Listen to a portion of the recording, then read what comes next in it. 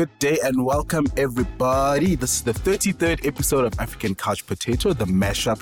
I'm Junior Shedila, your host. Last week, I told you guys about expected salaries from different regions, and today I will be telling you how to spend that money as I did when I decided to go to Dubai.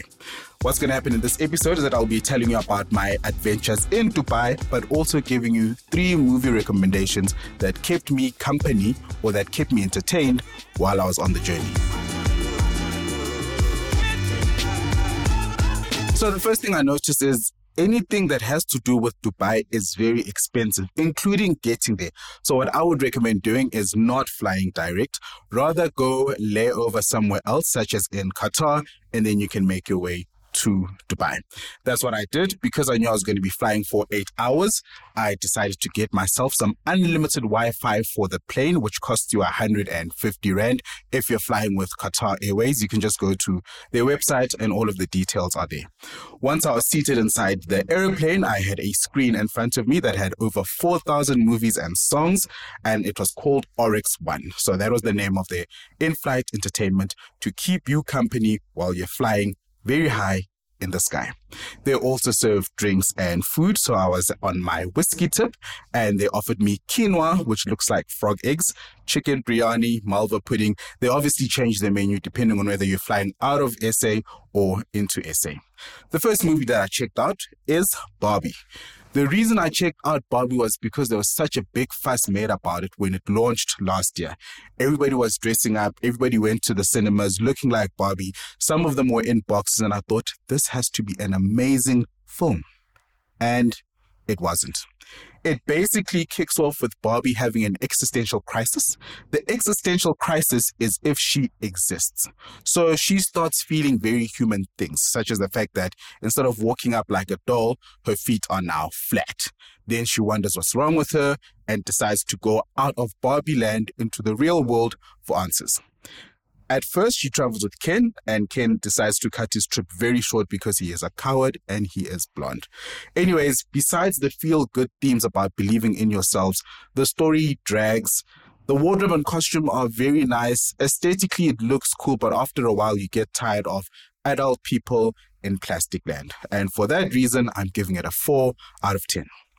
Then I took a break, and what I do in my breaks is after I've watched a series or I've watched a movie, I do what's called a palate cleanser for my eyes, which means I must focus on something else other than the screen. And if I'm forced to look at a screen, it must be not content, not movies. So I checked out the map. It's a 3D map to see where we were flying. And at the time, I think we had just passed over Zanzibar.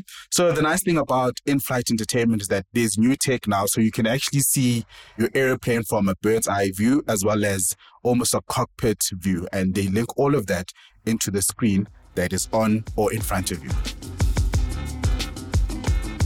After cleansing my eyes, I ordered my second or third whiskey. I tend to forget. And then I checked out Mary J. Blige's Real Love. So Mary J. Blige's Real Love has nothing to do with her life. The title can get a bit tricky, but the only reference that they really mean with Mary J. Blige is that she's the person who produced it. So it's like Tyler Perry's Medea's Homecoming or Cameron's Titanic. What happens in Real Love is that you have a girl who comes from a struggling home, meets a boy who comes from a rich family, and they fall in love. The first hour is very typical rom-com, and then towards the end, it gets a bit dark. So the girl and the boy break up, and that's because the girl feels like the boy doesn't struggle enough, and the boy's family judges the girl for basically not being good enough for their societal standards. After that breakup, the girl now meets an accomplice on campus who wants to help her study. He's an older guy. His name is Reg. And then Reg takes advantage of her inside his dormitory.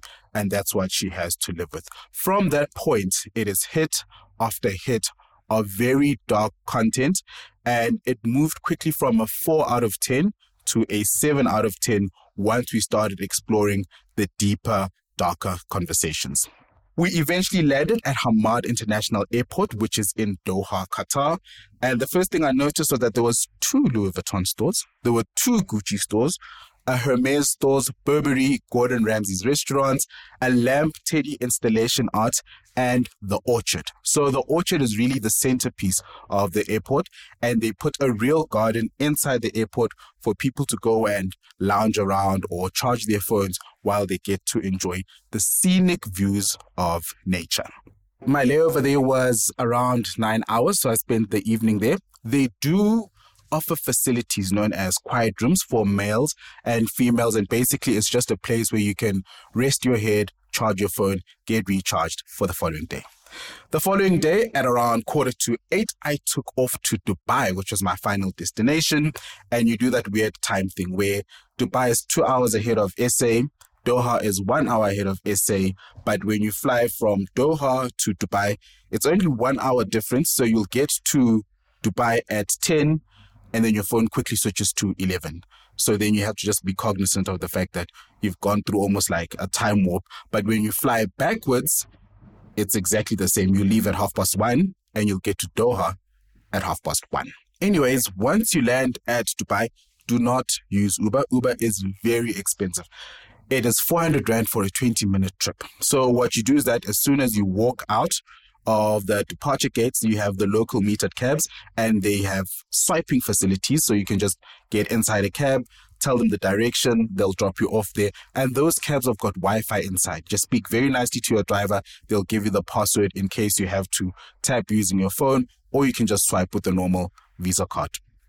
As soon as I got into my very nice hotel room, I slept. So nothing happens during the day in Dubai.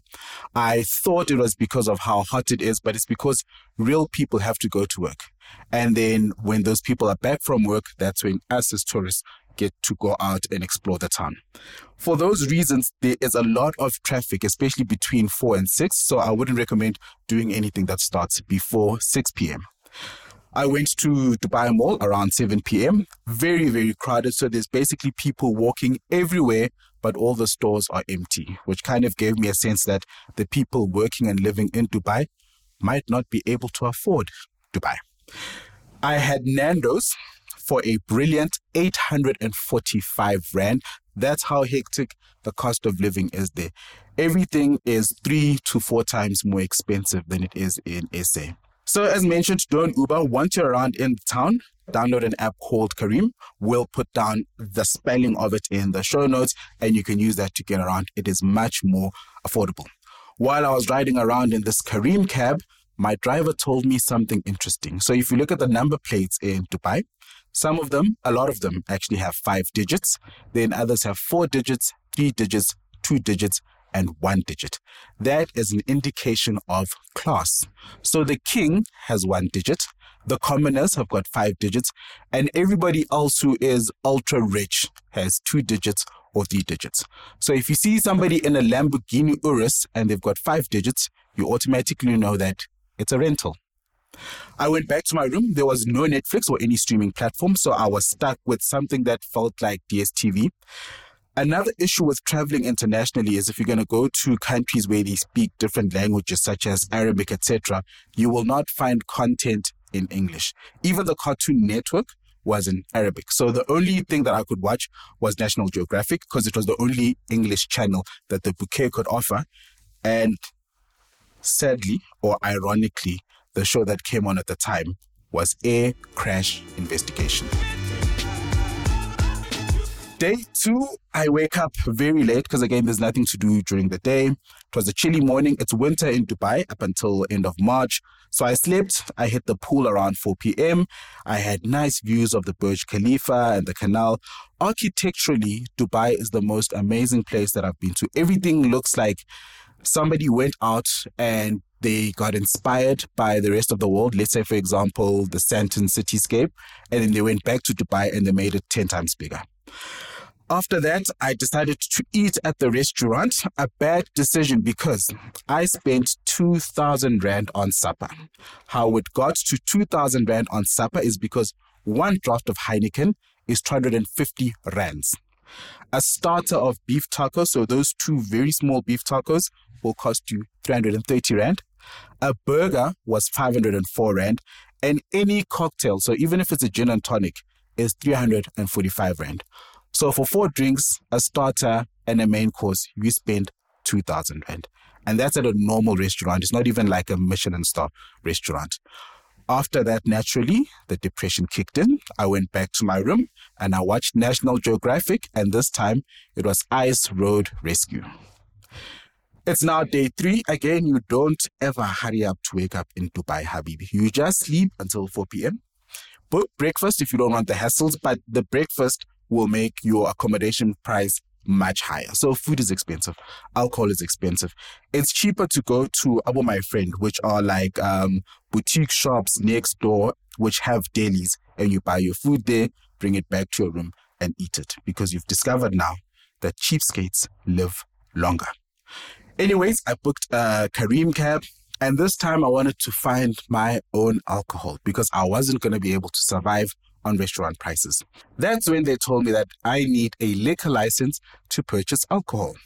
So you'll take your passport, you sign up, you can do it online. We'll put the link in the show notes.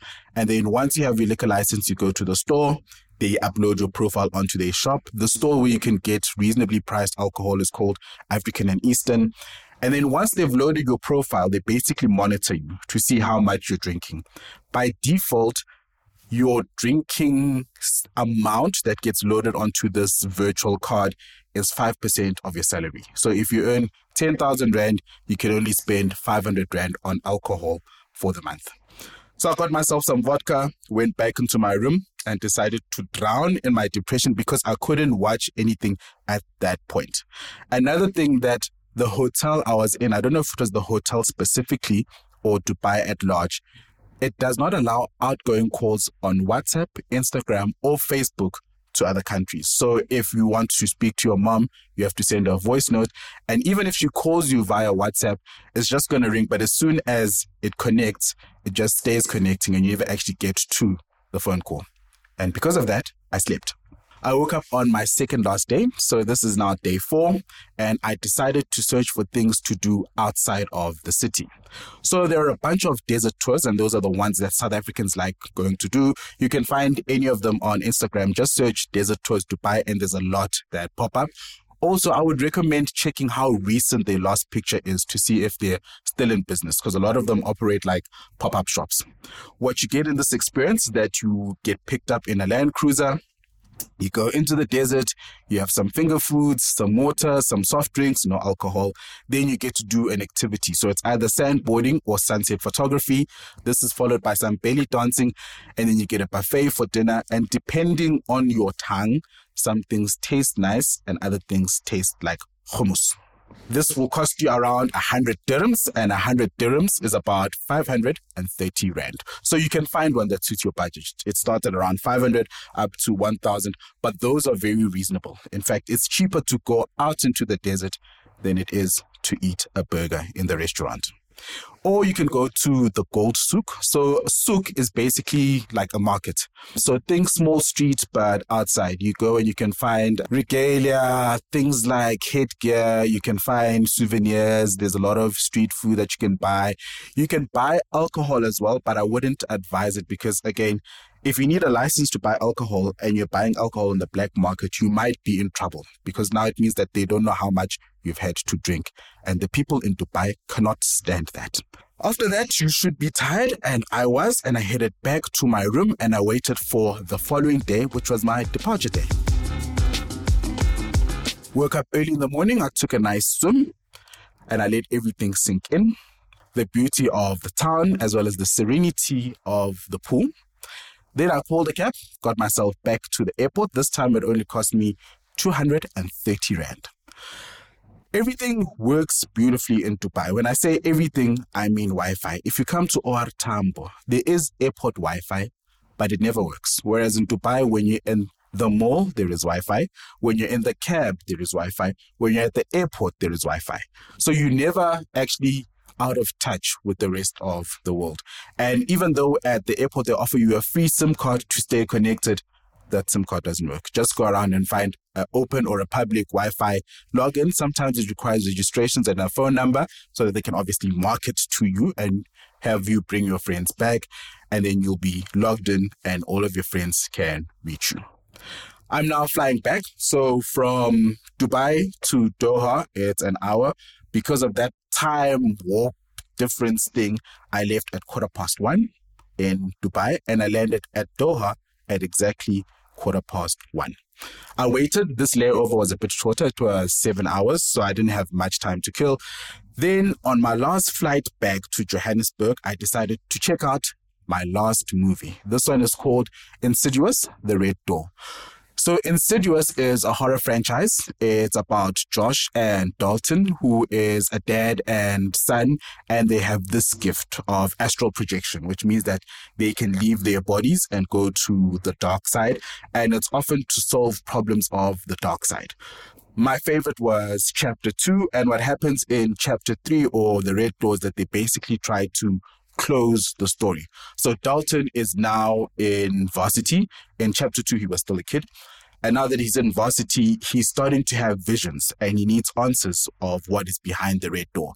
It turns out that the person behind the red door that was trying to kill him as a baby was his dad. But obviously his dad had been possessed and the dad was possessed by his dad. So basically, Dalton is now being haunted by Josh, who is the father, and Josh is being haunted by his dad. And they have to basically go into this dark realm, find Josh's dad, tell him to put an end to all of this so that they can live peacefully. The only real color or interesting thing about this movie was a black character. And this black girl was Dalton's roommate. And she's just like a ball of fun. She's overly optimistic. And that made me change my score from a 3 out of 10 to a 4 out of 10, just because all of the other characters are literally vanilla. And this girl is the only color that is in the film. Then as we were about to land, I was sitting next to a retired old man called Ron, and he recommended that I watch My Octopus Teacher, which is about a guy in the Western Cape who was a video editor. And he gets so bored of his job and his family life that he decides to put his tools down, go into the ocean, and there he discovers an octopus, and he decides to spend the next 2 years documenting the life of this octopus, because octopi don't live beyond 2 years. So those were the 3 movies that kept me company while I was traveling to the expensive city of Dubai. It was a comedy, Barbie, romance, Mary J. Blige's Real Love, horror, which was Insidious, and anything that you can find in English when you are watching on the Dubai TV channels, which for me was National Geographic. In the next episode, we are joined by a wardrobe specialist and stylist, Kiarabetswe Sekati, and she will tell us what it is like to dress Mzansi stars, as well as recommend how you can get into the space that she is thriving in.